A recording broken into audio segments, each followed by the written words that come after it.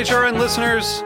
As we celebrate our 15th year, we are deepening our commitment to giving voice to the next generation of food systems storytellers, and we need your help. Our internship and fellowship programs help activate new possibilities for underrepresented and underestimated young people through experiential journalism, audio engineering, and production training. Through these unique programs, HRN helps food equity stewards build essential workforce readiness skills that expand their potential and foster economic mobility. Please consider supporting these critical programs. And with a minimum donation, you can be entered to win a dinner for two at an amazing restaurant in one of 8 cities and tickets to a concert at a great venue in one of those cities. We have incredible partners across the country who have donated, as they also share our passion for helping to educate the next generation of food systems storytellers. Check out heritageradionetwork.org/15 to donate and enter to win today. That's heritageradionetwork.org/15 to donate and enter to win today. And make sure you donate before March 31st. Thank you.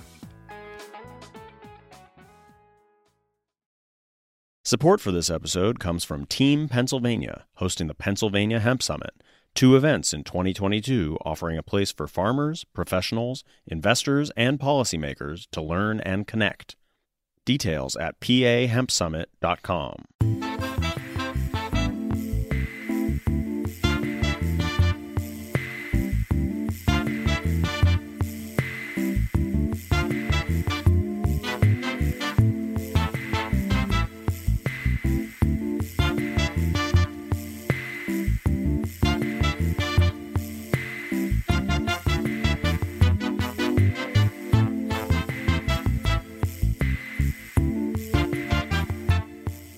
Welcome to the Grape Nation, your weekly wine journey. Our guest is Maya Dalla Valle. We'll talk to Maya about generational change, Napa, and of course Dalla Valle. We'll taste the Dalla Valle Colina for our weekly wine sip. I'm your host, Sam Ben-Ruby. Stay with us for the Grape Nation on the Heritage Radio Network. We bring wine to the people. Maya Dalla Valle was born in Napa Valley, grew up in a cult winery, and even had one of those cults named after her. Maya lost her dad at a young age, left town to study international relations, and eventually came back to Napa. But first she received 2 master degrees in wine, one from Cornell and one at Bordeaux Agroscience. Maya then put her boots on the ground, traveled and worked at some of the finest wineries around the world, including Petrus, Latour, and Ornellaia. She returned home to her mom, Naoko, at their eponymous winery and oversees all wine growing and winemaking at Dalla Valle Vineyards, along with her new project, DVO. Welcome to the Grape Nation, Maya. Thank you so much, Sam. It's a pleasure to be joining you this morning. Yep, looking forward to talking to you because big Napa fan and an old drinker of your wine, so this is nice. So we're talking to Maya remotely via our app Zencastr. Maya, where are you right now? I am in our winery. Okay, which is, Tell me exactly. So we're on the east side of Napa Valley, up on the Vaca Mountain Range, and right in Oakville, so right in the heart of Napa Valley. Okay. A little down the road, I want to talk specifically, about the plot of land you're on, with everything that involves it, climate, soil, but we'll get to that later. All right. Okay. So help me with a little background and set up things for my listeners a little. Let's talk about the winery first, because it existed before you. It did exist before me. So let's set that up. So your dad, Gustavo, was Italian, and your mom, Naoko, was Japanese. Yes. So I'll remind you, if you forget, how did they meet? How did wine become their life? I mean, did it precede them in any ways as something they found together? And how did they wind up in the eastern hillside of Oakville, which is currently where the vineyard is in Napa? So Tell me how all that came together. So my father originally was in the scuba diving business. So he co-founded a company called Scuba Pro, which is still in existence today. But he sold that company and was still living in the West Indies because he was very involved also in the diving industry. And he met my mom on a business trip to Tokyo, and it was one of those, love at first sight, and that's the end of the story kind of situation. So they were living in the West Indies. Yeah, very quick. I guess when you know, you know. So they were living in the West Indies, and at a certain point, my mom wanted to have a family, and it's not really the best place to do that. And at the same time, they also, because for me, it would have been great to be raised in the Caribbean, but the school, you have to fly out to go to school. You go to boarding school at a really young age. Logistically, it's more challenging. So they also had this opportunity to invest in a relais and chateau type of business, and they were given two choices. One was New Orleans, and the other was Napa Valley. So it's pretty obvious which one they went for, and came to Napa Valley in 1982.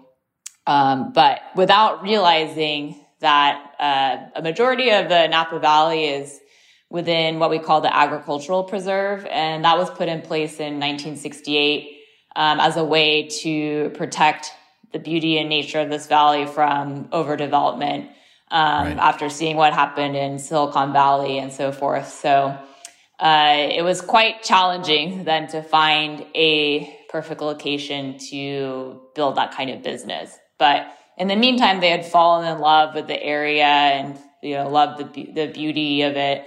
And my father had some experience in wine, very basic, because my grandfather had a winery in Alto Adige. And so, I don't know the name of it, and I don't know much about the winery, but my father had some limited experience in that winery in Italy, although I wouldn't say it was really transferable. So it was still kind of like starting from scratch when they decided to go into the wine business. So they fell in love with this specific plot of land where our vineyard and winery is now, because of the view. So my father, being Italian, he wanted to be on the hillside. He loved the beautiful view of the valley. If you ever get a chance to come up and see us, it's this big, expansive view of the Mayacamas and the valley floor. So purchased it. With that, there was about an acre or two of grapes planted, and they were being purchased by Camus. So Chuck Wagner came up and introduced himself and asked if he could continue buying the grapes. And my dad, to my mom's shock and awe, said no. And then he said, no, I'm going to make wine instead. And so my mom was like, well, what do we know about winemaking, So she always jokes like it was stepping on a banana peel and sliding into the wine industry. So pretty good slide, though. Yeah, I know. So they went out, chalet and whatever that is. That's like hotels, right? Like a boutique hotel. They went out to do that, and did they ultimately do that and then shifted towards wine? Were they running both? They never made it to that. Oh, they didn't? Okay. No, they gave up on that dream. Yeah. And your mom had no background or even interest in wine? She kind of took they enjoyed wine. They both were both wine appreciators and lovers, but no formal training or experience in the industry. All right, so we're going to talk about, early vintages and all that. But now I want to talk about you for a minute. So you grew up on that property, on the vineyard, right? I did. So tell me about, because you don't realize then what you know now. Tell me about growing up in the vineyard. You did lose your dad at a young age, right? Yeah, when I was 8 years old. Tell me, a little how that changed the life and even the wine thing. And I'm just curious, were you one of those people who had a good relationship with her mom, or, good enough, but a little, tell me how that was. Because it was really you two. You were the nucleus. Mm-hmm. Yeah. I mean, my mom and I have always been very, very close. And of course, after my dad passed away, it became even closer. I'm first generation American, and we have no extended family in the United States to speak of. So yeah, so it was really just her and I. But she was also faced with this decision after my dad passed away if she would continue and take on the business and keep carrying it on, or sell it and go back to Japan. But what year was that, and how long? That was 1995. And how long was the vineyard around, and how many vintages were you up to about then? So the vineyards were planted in 82, and we had our first vintage in 86 of Cabernet. So it was almost a decade at that point. And it was also a pivotal moment because at that time, the 92 vintage of Maya, which was just about to be released or was just getting rated, received a perfect score from Bob Parker. And so that was very pivotal for us because my dad also he learned about the rating just before, like a month before passing away. So he kind of left us knowing that, things were going to be okay. So my mom, she felt. So the timing was great. As far as the Parker thing, not your dad. Of course. But the timing was kind of pivotal. And my mom realized, we had a really good thing going. So she had already fallen in love with, growing grapes and making wine and the whole business, and felt a strong tie to the community here. So decided to really take on the business and really elevate it to the next level to take it to where it is today. Because it's really just been her for a long, long time until I came back. All right. So I'm going to talk to you specifically about, vineyard practices, cellar, and all that. But before we get to that, the winemaking, did your dad do it initially? I know your mom became a winemaker. I mean, who was making you had consultants. Who was making the wine, the first 10 years? Yeah, we always had an in-house winemaker. So our very first winemaker was Joe Cafaro, who was also the winemaker at Robert Sinsky in that era. And then after a few vintages, he just became too busy. So we hired Heidi Barrett, who was with us through 95. And my father was always very involved in both aspects in the vineyard and in the cellar. But because he had no formal training, we definitely needed someone who had, the background and guidance to make sure nothing got too, awry. But and my mom was always involved very much on the business. She was running the business side. But then after my dad passed away, she had to start overseeing everything. But then always made sure she put a really good team and invested in having a great team in place to guide the wines and vineyards along each year. Did she supervise that, or she was pretty heavy-handed in making the wine? I mean, beyond opinion, but she was overseeing, I would say, more than being hands-on. So with all this going on around you, when did you realize that wine, would be your path in life? I mean, I don't think it was as a little kid, even though you're running around the vineyards. And, I said you kind of left town, not even to study wine, but eventually, did.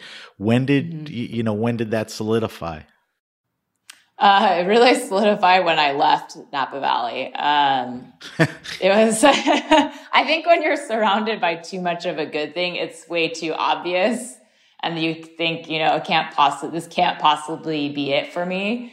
When in fact it really was. So it took me, removing myself from the Napa Valley. I went to undergrad at University of Washington in Seattle to start to think about, A, what am I going to do with the rest of my life? And B, how much I actually felt a lot of sentimental attachment to this property, because it was something, my parents started together and my father passed away. So I started to realize the importance and significance that this vineyard and winery had in my life. And so that's when I started to pursue a career in wine. Did you finish 4 years of college? I did. And did you take a job in, international relations, or that's when you realized the wine thing and just started pursuing that? Yeah, I graduated in 2009, so that was really in the midst of the recession. Right. So I had an interest in, joining either foreign service or working for an NGO, and it just was not, the opportunities just weren't there. And so I decided, what can you always do is work harvest, because there's, it happens every year, and good times or bad, there's always wine to be made and consumed. So I was lucky enough to have the opportunity to work at Nyers Vineyard. So Bruce and Barbara Nyers are like my extended family. Have been a really big part of my life, and gave me the opportunity to work in their winery. And that's when it really clicked for me that, specifically not only just wine. Yeah, it was amazing. Tadeo, the winemaker there, it took, a lot of time to explain to me everything and show the different vineyard sites and learn about soils and winemaking and, all the above, every step along the way. And I just was fascinated with every aspect. It roped you in. I want to ask you a couple of questions that kind of set up to what you're doing and where you're going. But we talked about it a teeny bit. Can you discuss how you understood the wines your parents made when they started the winery? I mean, what was their vision? What was the type of wine? I know that, in a sense, you guys are red wine specialists. And then you brought up Parker. And I want to know if the presence of Parker had any effect on the wines they made, if they kind of changed to, appeal to him, or that's the wines they were making. So what did they set out to do?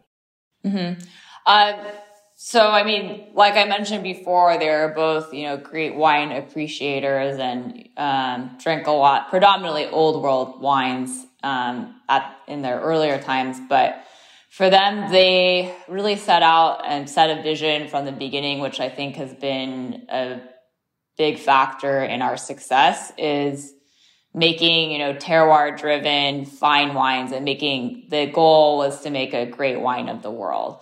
And so in order to do that, you can't cut corners, you have to make sacrifices and really keep that vision aligned with your team. So, and even with, Parker, we were always very true to what the vineyard site drove every year in each vintage. And there was, different winemakers over the years. And of course, there's a natural evolution in the style of wines. It would be strange for it not to evolve, but it was never meant as to be a wine to appeal to one critic. So it wasn't that we were always even rewarded for what we were doing. But we can always say, like, we were very true to the vision of making a great wine, no matter what, even if it meant not always being able to appeal to the masses.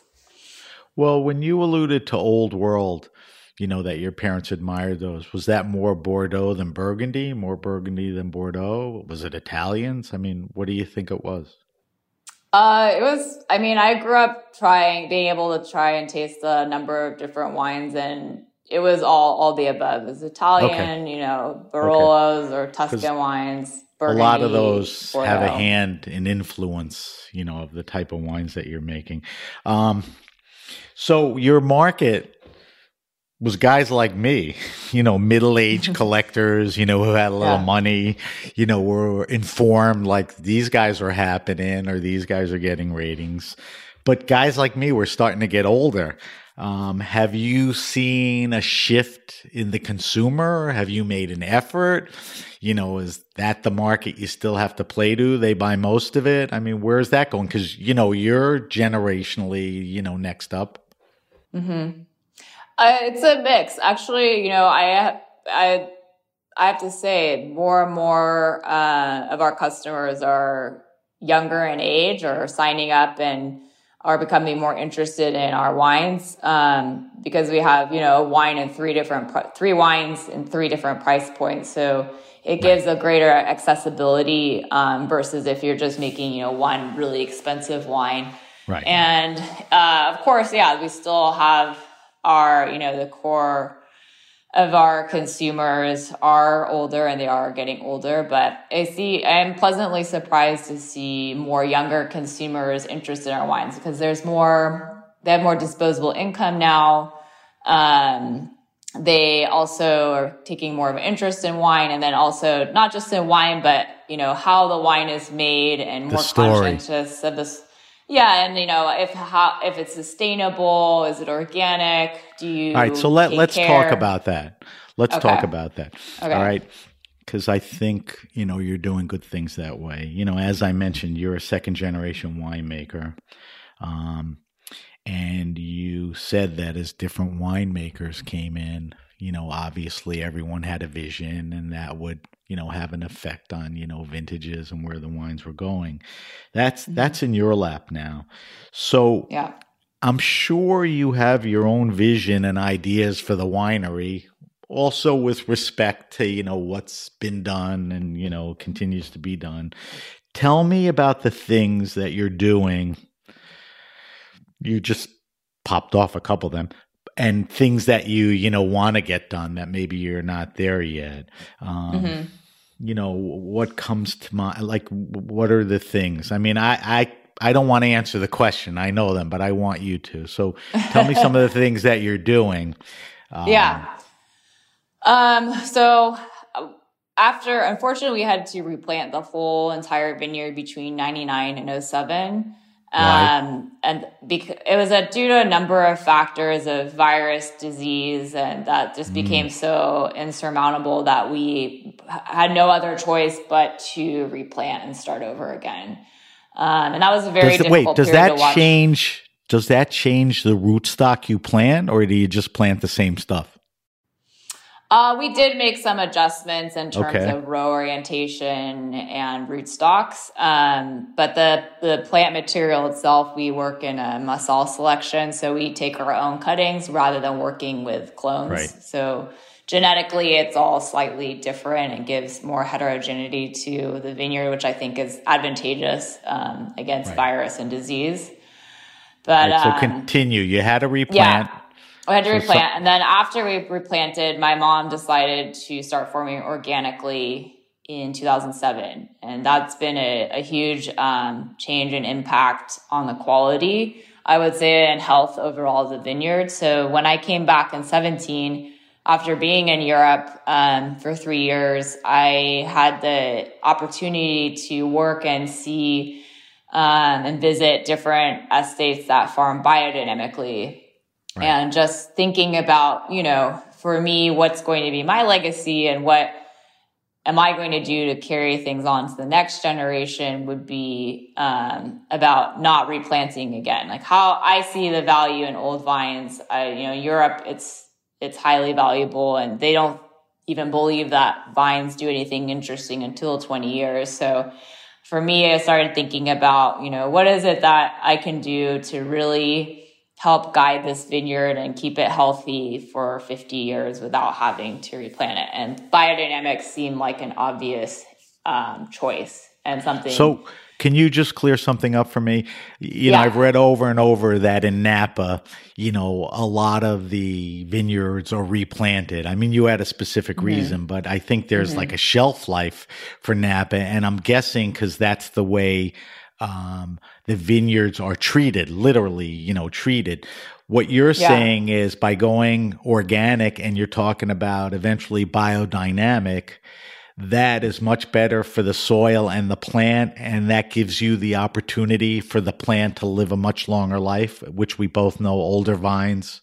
Is that accurate? Yeah, absolutely. I mean, banks here depreciate vines after 20 years. So it gives you an insight about how, valued old vineyards are, because the yields go down and they're not as productive and they're older. But for us, we see the value in the quality going up. And we're just starting the 4th season of farming biodynamically. And what we love about it is that you really start to look at the system as a whole. You don't look at an individual vine. You look at, the ecosystem around it, the soil health and, biodiversity. And how do you create a self-sustaining system and keep all the, those factors of health in place?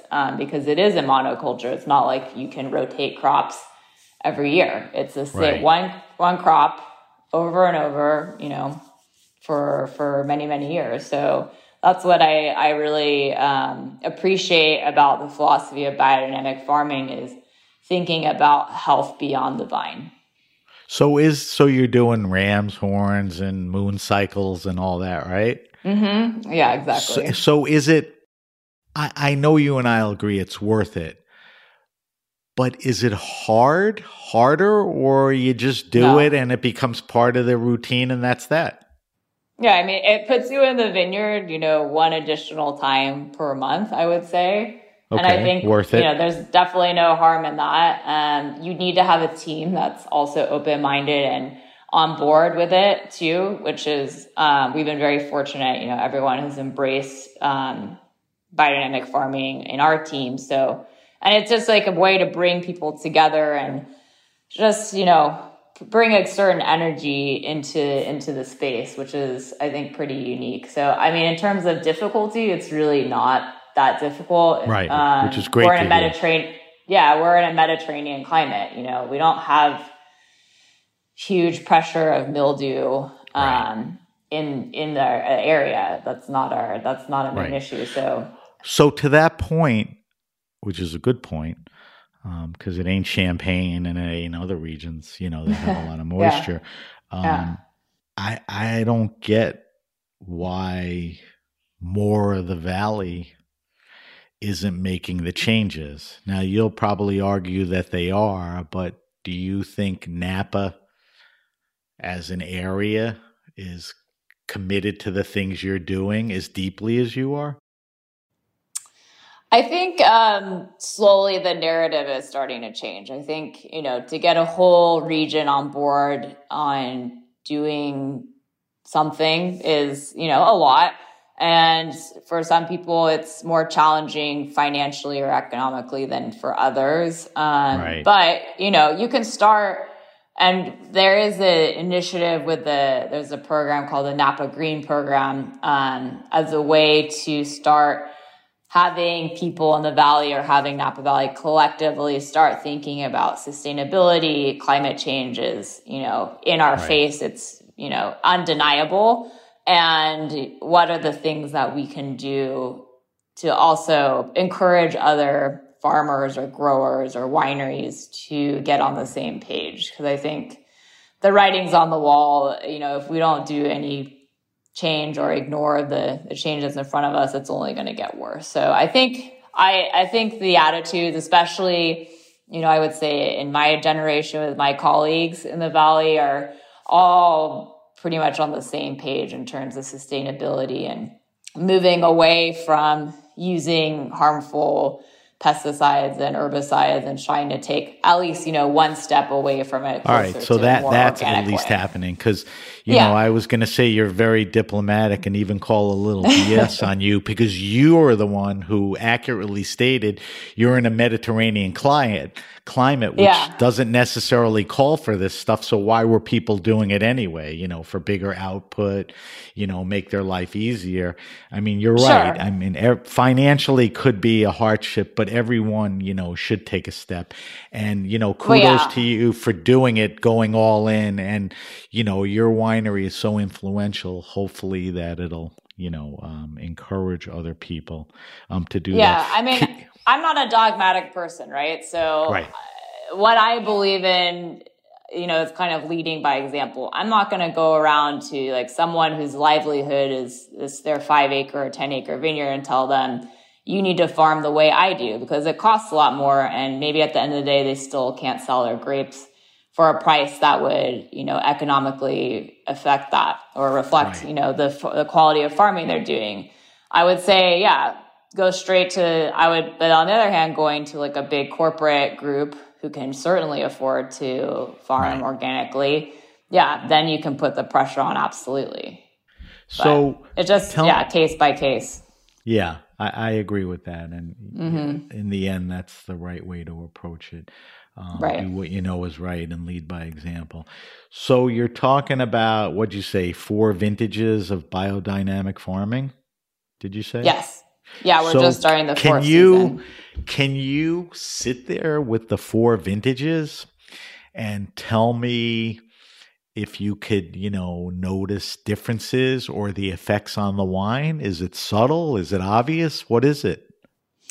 So, I mean, they say it takes 2 to 3 years to really begin seeing a difference. I'm pretty thorough, and I like, data and numbers and science too, to kind of help verify things. So I would say since the fourth season we're starting, we haven't made the wine yet. Obviously, we're just starting bud break. But for the other three, there are three very different vintages, 19, 20, and 21.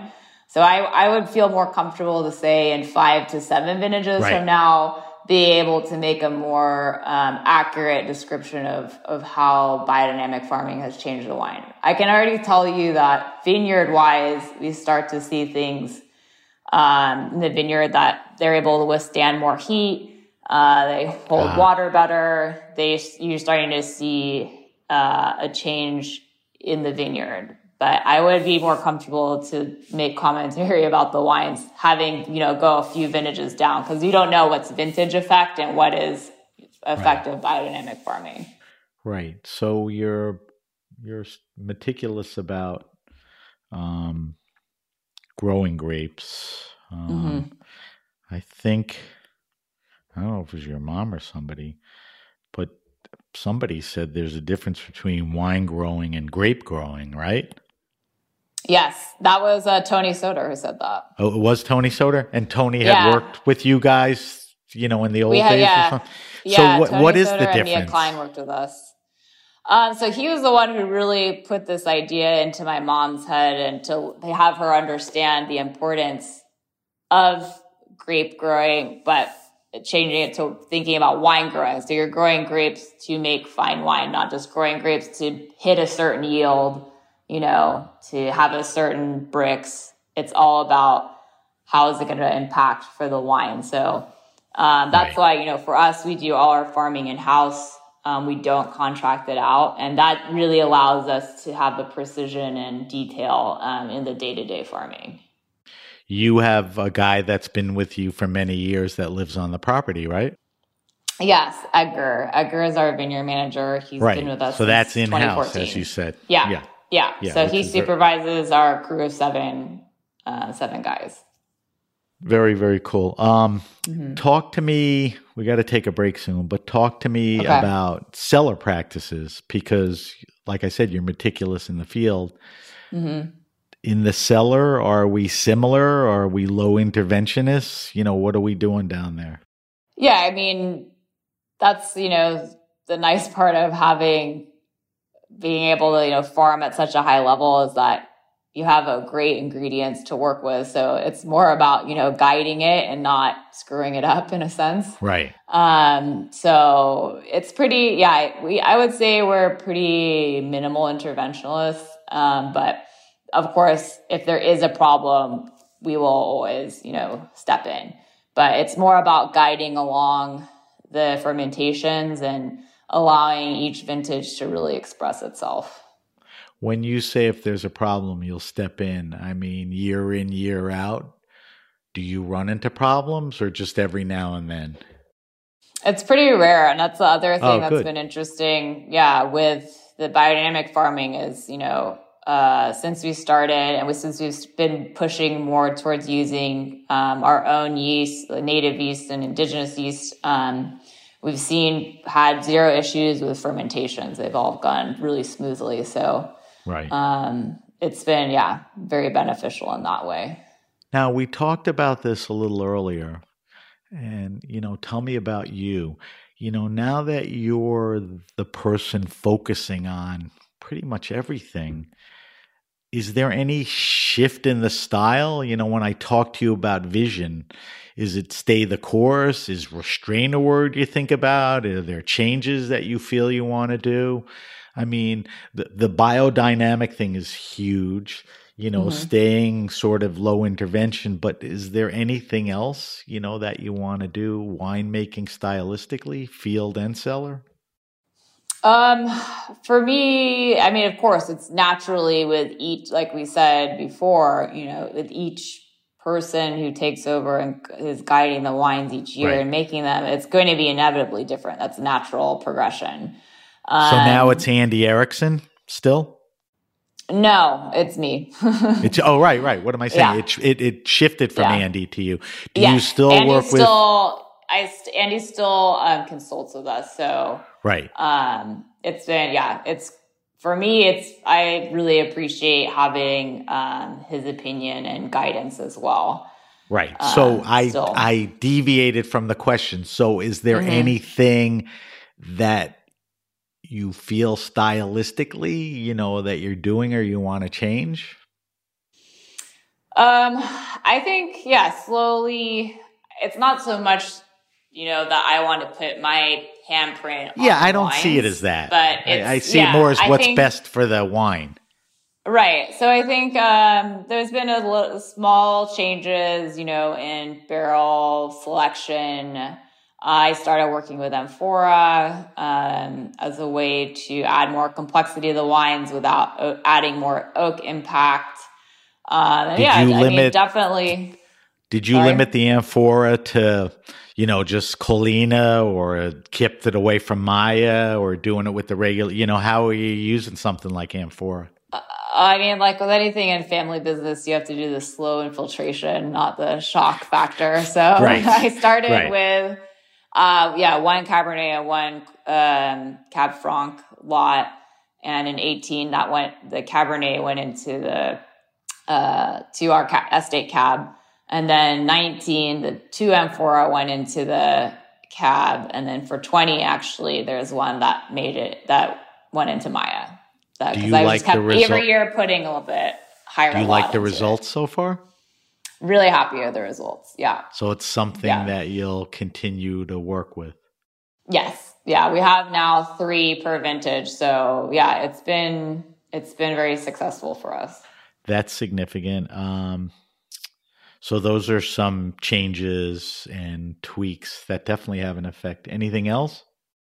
I would say it's I like pushing things a little bit earlier than other generations of winemakers. So slowly each year kind of dialing back the pick dates. Also now, because we have fire season in addition to the 4 seasons, there's less incentive or reward in the risk of waiting. So it's, and it's not like I just pick out earlier bricks. Like we just find, times where we find that the grapes are ready at a lower bricks. And that's, advantageous to. So I don't want to talk about like bigger wines, unctuous picking later, or more restrained wines picking earlier. But that when you pick, you're moving away from what you've done, sort of has an effect on the wine, and it gets you closer to the type of wines you want to make, correct? Mm-hmm, correct. Nice. We have to take a quick break. We're talking to Maya Dalla Valle from Dalla Valle Vineyards. When we come back, I want Maya to just talk a little about, where the vineyards are. I want to talk about, the wines that we've kind of led up to. And then I want to talk to you about something exciting, which is your DVO project.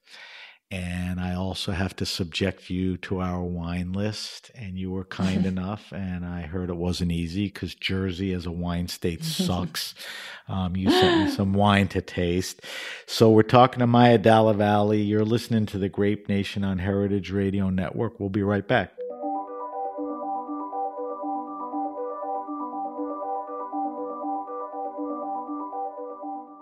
Support for this episode comes from Team Pennsylvania, hosting the Pennsylvania Hemp Summit, with 2 events in 2022 that offer a place for farmers, professionals, investors, and policymakers to learn and connect, while providing an occasion to network and grow the businesses that comprise the region's hemp industry. The Pennsylvania Hemp Summit aims to increase the Commonwealth's shared knowledge and resources in order to inspire innovative investments and to form transformative partnerships in the hemp industry. Join us for our upcoming trade show, reception, and investor pitch competition in Lancaster, Pennsylvania on April 26th to 27th. And again on November 8th and 9th for educational sessions, a trade show, and reception. Register to attend or get involved by exhibiting or sponsoring. Details at pahempsummit.com. Okay, we're back. We're back with my guest, Maya Dalla. Maya is in charge of wine growing and winemaking at her eponymous family winery, Dalla Valley Vineyards. I want to talk to you quickly. I don't want to take a lot of time, but when you described earlier that, the plot of land is in this high spot and it overlooks the valley, I mean, that alone is a great picture. But quickly tell me about, so you're farming on what type of soil? Is the soil fairly similar throughout the plots? Does that little elevation, have an effect on the climate? Do you face a certain way exposure-wise? Then I want to talk to you about the grapes. You're basically working with red grapes. So give me a quick primer on that. Mm-hmm. So elevation-wise, we're at the top of this bench 500 feet above the valley floor. So really hillside profile of fruit. It is a western-facing slope, so we get long hours of sunlight, but it's mitigated by the marine influence we get from the San Pablo Bay. So every day in the afternoon, we get a nice breeze that flows through. And soil-wise, the land was formed about 4 million years ago as a result of a landslide that came from the top of Pritchard Hill down through where we are, down to the valley floor. And so the soils are this very red, iron-rich, rocky soil. The rock in particular is an andesitic basalt. And it actually even varies within our 20-acre vineyard. So you have, on the farther east side of the property, this deeper, redder, kind of friendlier soils, I would say, that makes wines that are fresh in acidity and really linear. And then on the face of the slope on the west side, it's extremely rocky. We always have rocks resurfacing in this every year. Right. So my mom jokes that we grow rocks and then we grow grapes, because sometimes it really feels like that. That's funny. Yeah, and it's a mix of clay and loam depending on where you are in the vineyard. Right, which makes a very distinct wine. Let's talk about grapes. Like I said, you're really a red wine specialist. I would say Cabernet Sauvignon is the wheelhouse. But I'm curious, there's 5 Bordeaux blending varietals. I'm curious why, I guess, your parents settled on Cab Franc. As the primary second blending, or as the secondary blending grape. So tell me about, the grapes, because most of the wines are composed of those grapes. Yes. So, I mean, in the beginning, it was certainly trial and error. We had Merlot in the beginning. That was the first grape to go. It was just far too warm here for Merlot. And we had Cabernet Sauvignon, and then Cabernet Franc was recommended to us to plant. And it did exceedingly well from the beginning. And so when my mom did replant, she decided to add more Cabernet Franc because we love working with it so much. So about 30% of the vineyard is planted to Cab Franc today, in addition to a half acre of Petit Verdot. So those are work with 3 out of the 5 Bordeaux varietals. But I mean, Cabernet in the 80s, Cabernet is king, and it still is king today. So that was an obvious choice to plant. But yeah, the Cabernet Franc came recommended to my parents to start out with, and it just from the beginning was, like I mentioned, did so well, and we decided to keep it going. Right. So you have this gorgeous vineyard, you said 20 acres, this red volcanic soil, predominantly Cab Sauvignon. Cab Franc next, and then some Petit Verdot. So let's quickly go down the list of wines from top to bottom. Maya, which was named after you, is really the premier cuvee of the winery, would you say? Yes. Yes, And that's our specialty. tell me about the blend there.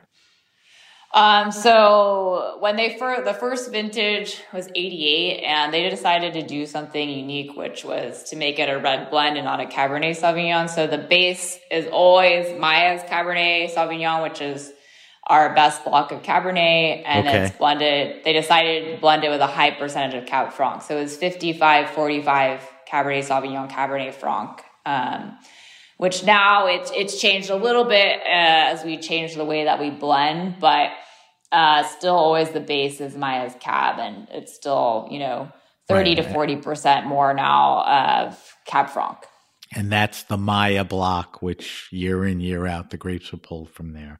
Yes. Then you make, we'll get to the wine you don't make every year, but then you make a estate Cabernet Sauvignon. Yes. Yes. I would assume vintage and blending, because of vintage, blending and everything varies.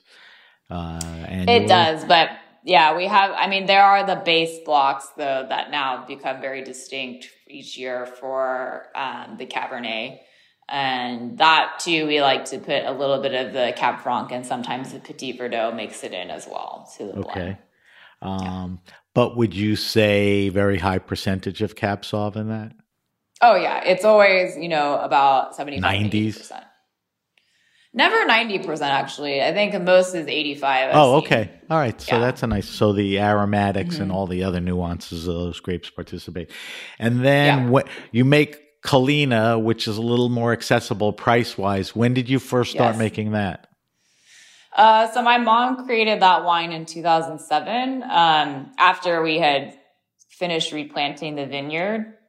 And that was because we had obviously a lot of young vines. And while most were coming back online that were suitable for the Cabernet or for Maya, there was others that were making very fruit forward and fresh wines, but kind of lacking the depth and structure, I would say, for more serious wines. So she decided to create Colina, which means hill.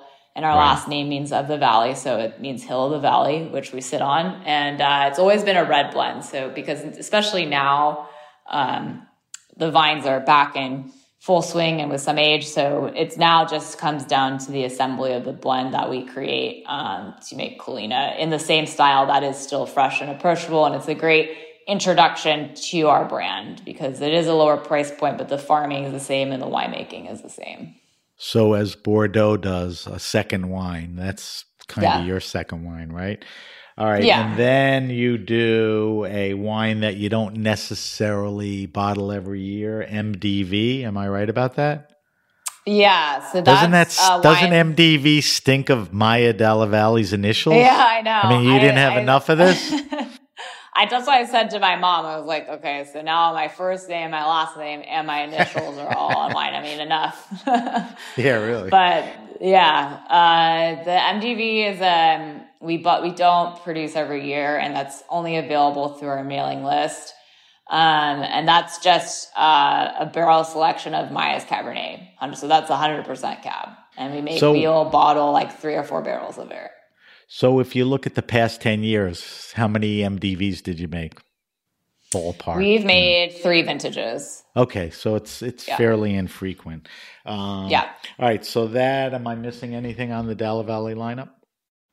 No, you covered it all. All right, so we're running out of time, but we have time. Remember I told you we want to do the wine list and we want to taste some wine and talk about it. But I think this is very exciting, and I love the people that you're working with. You have a project called DVO. I'm guessing that's Dalla Valle Ornellaia? That is correct. Okay. So it's a new project of yours with Ornellaia, which, like your wine, is considered, one of the more highly regarded wines in the world. Consistent, terrific, sought after.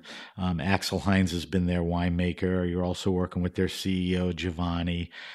Tell me, I mentioned in the intro that you did work at Ornellaia. So I'm guessing you met these people. But tell me how the project came about and the wine that you're making.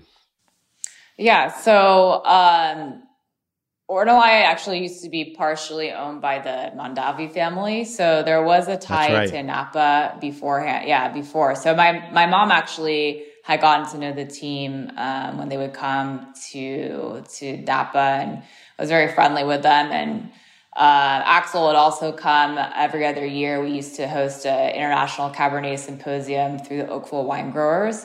So Cabernet producers from all over the world would come for the symposium. So he also had, this affinity and curiosity about Napa. And then, of course, I went to work for him in 2013. I had a great experience. I learned a lot from him. And we kept in touch. And I actually coincidentally ended up going to the same graduate school in Bordeaux that he had gone to. Agro-science? It's called Bordeaux, Bordeaux Sciences Agro. It used to be called Inita, but anyway, I don't know why they changed the name, but that's another story. Right. And so he became my mentor for my thesis and project, and it just kind of came about naturally in conversation. There's this curiosity to make wine in Napa. Like, what if we made wine together? And at first I was thinking, well, I would like to make wine in Italy. When was that seed planted? Yeah. That was in 2015. Okay, so a couple years after we first started talking about it, yeah. And like you just said, you'd rather be doing it in Italy, but he wanted to do it here. All right, so go ahead. Which was fun. I mean, it's been a lot of fun as well because it's opened my eyes to a lot of other areas of the Napa Valley, which I was not familiar with, and discovering, these new sites and soils and microclimates is just like, in the span of half-hour drive away is pretty impressive. So, we started researching and selecting sites together. And obviously now I do the day-to-day being here in Napa, but Axel normally is coming about 3 times a year and tasting the wines and looking at the vineyards together. So it's very much made in a collaborative way. So the first official release is the 2018, which we made about 400 cases of. It is. We did a release. How many cases did you say? Winter. 400. Okay, that's small. Yeah. So I kind of know the answer, but I need you to walk me through this. What's the difference between Dalla Valle and DVO? The only thing I could come up with is sites. Maybe you shifted towards a little cooler areas, which may have an effect on the type of grape, which if you're picking early, you told me earlier, maybe these cooler sites play into your, taste palette. What's the difference? I mean, the difference is it's made in a very collaborative way. So the way we make those wines and those lots are very different than how we work with our fruit. The tannin profile and extraction is completely different. The fermentations are treated in a different way. Barrel selection is different because Axel and I work very closely on making those decisions together.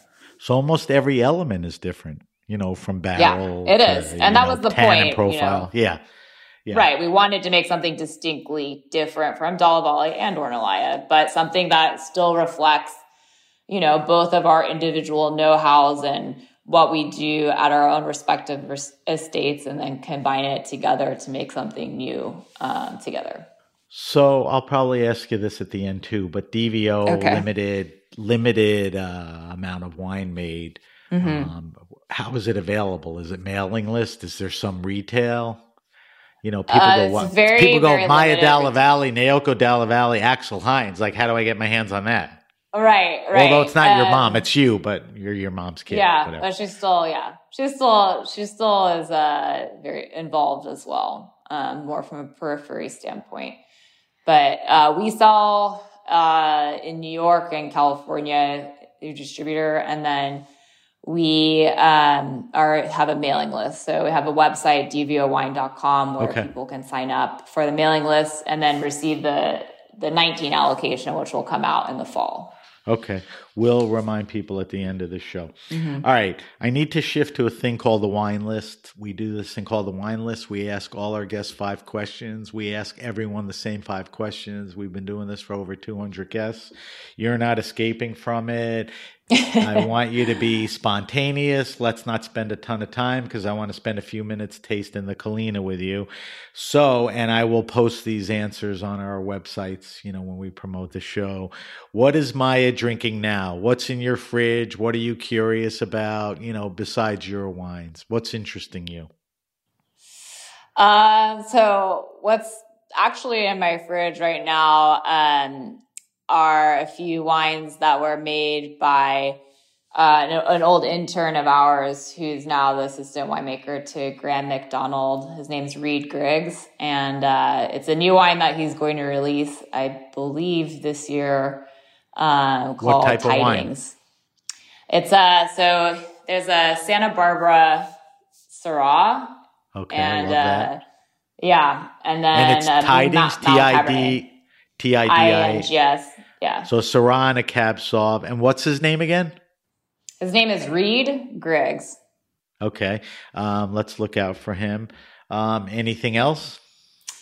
There's always, I always joke it takes a lot of beer to make good wine. So sometimes at the end of the day, having an ice cold beer. I take beer as an answer. We're going to stop there. All right. Second question. Okay. Maya DV's favorite wine and food pairing. Not what you think is a good one, but what do you like? And it's obviously something you don't eat every night, every week. But what's that? You got this food in front of you and the wine, and you go, this is just good. So this is going to sound really basic, but I love... Wait. You're not allowed to say wine and champagne and oysters, but go ahead. I was going to say champagne and popcorn. Okay. I love that. I mean, not the first time, but not common, but one of the great ones. Champagne and salty. Snack, that's great. What ain't bad either? Champagne, potato chips, and caviar. Now, that's what my mom's were you saying? Pairing. You and your boyfriend, what about this? Oh, yeah, that's our favorite snack is popcorn. So you guys are very fancy. All right, third question. Now, I'm sure you're pretty busy, but you're young and you get around and all that. Do you have a favorite wine restaurant and or bar? And when I ask you that, I'm not asking you to rank them or, this is your only place. Just what comes to mind, as a good place that you walk into. The wine list is cool. The people are knowledgeable. The vibe in the place is nice. You could do Napa in your travels. You could throw something out at me. Does anything come to mind? And if you mention something, like I said, if somebody comes up to you and says, why didn't you mention me? The answer was, he didn't ask me my favorite. He just asked me some places that I think are cool. So how do you answer that? Well, one of my favorite wine bars in Bordeaux when I was living there is called Aux Quatre Coins du Vin. So it's like from the four You have to spell that world. for me because I post it. Okay. It's right now? Yes. It's AUX. Okay. And then you can just do the number 4. Okay. And then coins spelled like coins, plural. Right. And then DU. Right. And then Vin, VIN. Okay, that's a good one. Anything else stateside? Stateside, I love Valley Bar and Bottle in Sonoma. Okay. Nice to hear you pick a Sonoma place over Napa. All right, we'll leave it at those two. Fourth question. Okay. Favorite all-time wine. When I started the show many years ago, I asked the question, fishing for an answer about what was the most expensive, rare, famous wine you ever tasted. I don't give a crap about that anymore. I care about a wine in your lifetime that's a favorite, that had an impact on how you view wine, that changed your thinking, that was a gateway. Is there any wine or two that has done that to you? I would say from a white wine Silex, when it was made by Didier Dagenot, was a life-changing wine for me because I never had a Sauvignon Blanc. All right, so it's a Dagenot Sauv Blanc. What year are we talking around?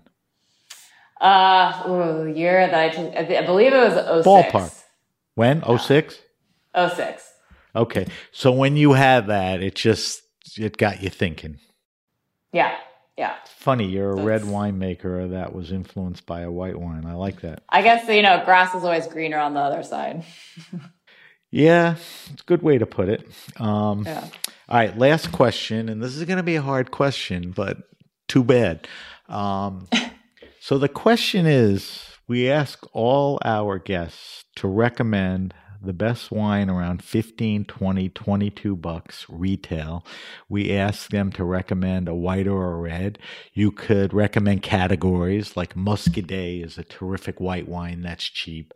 And I would set this up by saying a couple things. You are a red wine specialist. You are a premium winemaker. You are in Napa Valley. So tough tooties to you for answering this. But if you had to recommend to my kids who are like in their 20s or whatever, where they can't bring crappy supermarket wine to a party or as a gift, but they don't have $40, $50, what are some cool wines that you can imagine, that wow in that 15, 20, 22 price range? Can you think of anything, or did I stump the crap out of you? I would say anything with a Kermit Lynch back label in that price point, you can't go wrong. So anything that's a great Kermit answer. Lynch imports. That's a great answer. Is that okay? No, that's a great answer because, he's been around a long time and he's curated great wines and he has wines in those price range. And it goes back to the old argument that if you find a wine store or a distributor that meets your sensibilities, then they have the stuff that you want. And Kermit Lynch is that. Now, just to break that down a little, are there any types of wines in there, like Beaujolais or? Beaujolais, is always a hit. Is there even Beaujolais at that price point anymore? I feel like I love Beaujolais. I feel like it used to be. You could probably get it for $25 for the Village and what about like an inexpensive white? I would say, Muscadet is always, or a Picpoul is always. So we agree on that, and Kermit has some good. That's a good answer. Very skillful, coy answer. I like that. You should be able to give me an answer like that with 2 master's degrees. So kudos to you. Yeah, I know. A lot of expensive pieces of paper. That's right. All right. We got to wrap the show up. But before we wrap up, we do a thing called the weekly wine sip. And I put you out of your comfort zone and made you send me wine. So you and I are going to taste and evaluate on air the 2019 Collina Dalla Valle, which we talked a little about. What more can you tell me about this wine that we didn't discuss? Particular vintage, blending, whatever. 19 does have one of the amphora aged lots in it. So it's a Cabernet Franc aged amphora. So it makes up less than 5% of the blend. So what, the Franc or the amphora? The amphora. It's about 40% Cabernet Franc in the blend. So it's 50% Cabernet Sauvignon, and then the remainder is Petit Verdot. So it has all 3 of the grapes that we produce. 19 is a great vintage, a pretty rainy spring. That was probably one of the rare years we actually had any kind of mildew pressure, but very easy to mitigate. Yeah. Right. Because we had pretty late rains in the spring. But and a warm summer to offset that, and very dry afterwards. So overall a good vintage 19, or trying, or a great vintage. Yeah, great vintage. No, it's a great vintage. So that's 19 is a buy. It's definitely a buy. Every vintage is a buy, but we have more consistency vintage to vintage in the Napa Valley, just due to the climate. But I love the 19s. They're, very fruit forward. They're fresh. They're approachable. They're, I would say, more charming than the 18s. The 18s are a little bit more broody and austere. Takes a little bit more time to understand. To those descriptors, we're not talking just about Collina. We're talking about the vintage or Collina. Yeah. Okay. Yeah. All right. So everything you described falls into that 19. All right. So what I want to do is I want to throw a little of this juice over my tongue, and I want to talk to you about it. All right. Okay. So first, before we do that, let's look at the color. Typically I would think that it's got that dark, brooding purple, fairly dark edges, even though it lightens up. Agree? Yes, agreed. All right. Now, nose, I suck at descriptors. You're the one with the two masters. Let's put this up to our schnoz. Give it a sniff. And tell me your descriptors on this particular wine and vintage. So the 19 Colina on the nose, like I mentioned before, it's very fruit forward. So you get a lot of red fruits. I get mostly red. Even though it's this dark, wine, it leans more red than dark fruits. I agree there. Go ahead. Yeah, so it's a little bit more playful on the nose than I would say the Cabernet and the Meyer are going to be a little bit denser. Okay, playful may be the first time we ever had that descriptor. Go ahead. Really? Yeah. Oh, all right, tasting what else? Gets so boring. Got to, spice it up. No, I love that. That's why I singled it out. All right, so definitely red fruits. I get florally, some flower. Yeah, there's some floral tones there, and then you can feel the influence of the Cabernet Franc with some of the dried herbs on the back end as well. Right. So question, when we talk Cab Franc, what Cab Franc brings to the table blending wise, would you say one of the first things is aromatics? I think it brings a lot of aromatics. What else? It just adds, for me, it creates a little bit more lightness in what can be a very tannic and linear Cabernet. It just broadens the wine when you Which taste I love it. about your wines, because, these are big wines, but it kind of, does a nice thing to that. All right, so let's move to mouthfeel. We throw it back over the tongue. Mm-hmm. And I wouldn't say in a good way that it's unctuous, but it's a nice full mouthfeel, like a medium plus minimum. Yeah, and that's the Petit Verdot playing with the mid palate. So Petit Verdot is great for blending to add a little bit of weight to the wine. It's a great mouthfeel. It's mouth-filling, but like I said, it's not like some of these unctuous, syrupy Bordeaux or even Napa wines and all of that. All right, so let's move to the final thing, the palate. You're going to help me with this. Does the palate reflect a lot of the nose descriptors, and what other descriptions can you give me on the palate? Yeah, I think it matches a lot what red you berry. Smell on the glass, red berry, but I think there's a little bit more spiciness too from the oak, especially on the finish. Not oaky though. Not oaky, no, but that's, when oak is done right, it's meant to enhance the wine, not overpower it, right? So I think it's only 60% new, so. That's great. What I like about it is, when I take a taste in the mouth, I actually feel it go up my nose a little, which is nice. Yeah, a little retronasal action. Yeah, versus, just, smelling it and all that. It's a beautiful wine, and, not to make any light of anything, it's your entry-level wine, but I mean, it's as good as anything. What's, in your mind, perfect pairings for this kind of wine? That wine's pretty versatile, I would say, in terms of what you can pair that. I mean, obvious choice. What a lot of people like to pair it with is red meat. Right. But I think it pairs with chicken too, with some kind of sauce on it, can go perfectly well as also. Yeah. So it's pretty versatile. Yeah. I think it is versatile because it's not that over the top Napa Cab. It's got a lot of that, character where you can put anything. So do we like this wine? I like this wine. I'm very surprised, because I wouldn't call it restrained, but it's far from this over the top. I love the blends. I love the Verdot and the Franc. You're very happy with the way this wine came out? Yeah, we're happy. No complaints. Yeah, it's very good. So that's the 2019 Colina Dalla Valle. It's their Napa Valley red wine. We talked about the blend. All right, Maya, we have to wrap up. I want to get some info from you, but let me just do a quick wrap up. And then I want to, just like I said, get some info from you. So if you have a question, suggestion, wine happening, or event, hit me up at sam@thegrapenation.com. That's sam@thegrapenation.com. Subscribe to the Grape Nation podcast on iTunes, Stitcher, Spotify. Actually, iTunes is now Apple Podcasts. Or wherever you get your pods. Subscribe, because when you wake up tomorrow morning and you put your earbuds on, Maya will be in bed with you. That won't happen if you don't subscribe, so please subscribe.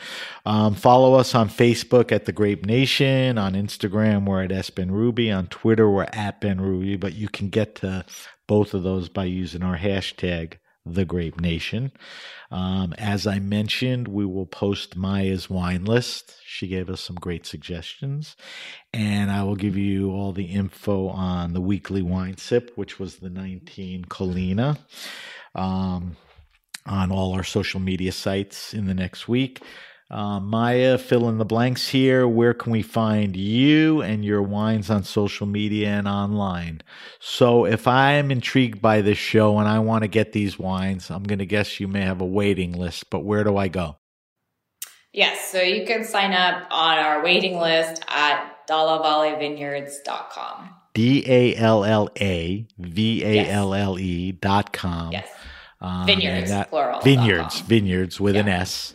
And that'll bring you to the site and sign up and be patient. As we mentioned, the wine is available retail online, and at restaurants, right? Yes. Correct. And do you do social media on behalf of yourself and the winery? Yes, we have Instagram pages for both myself and for the winery. So you are, which is yours? Mine is Maya DV. Okay. At Maya DV. Yes. And then the winery, the vineyard? The winery is at Dalla Valle Vineyards. Okay.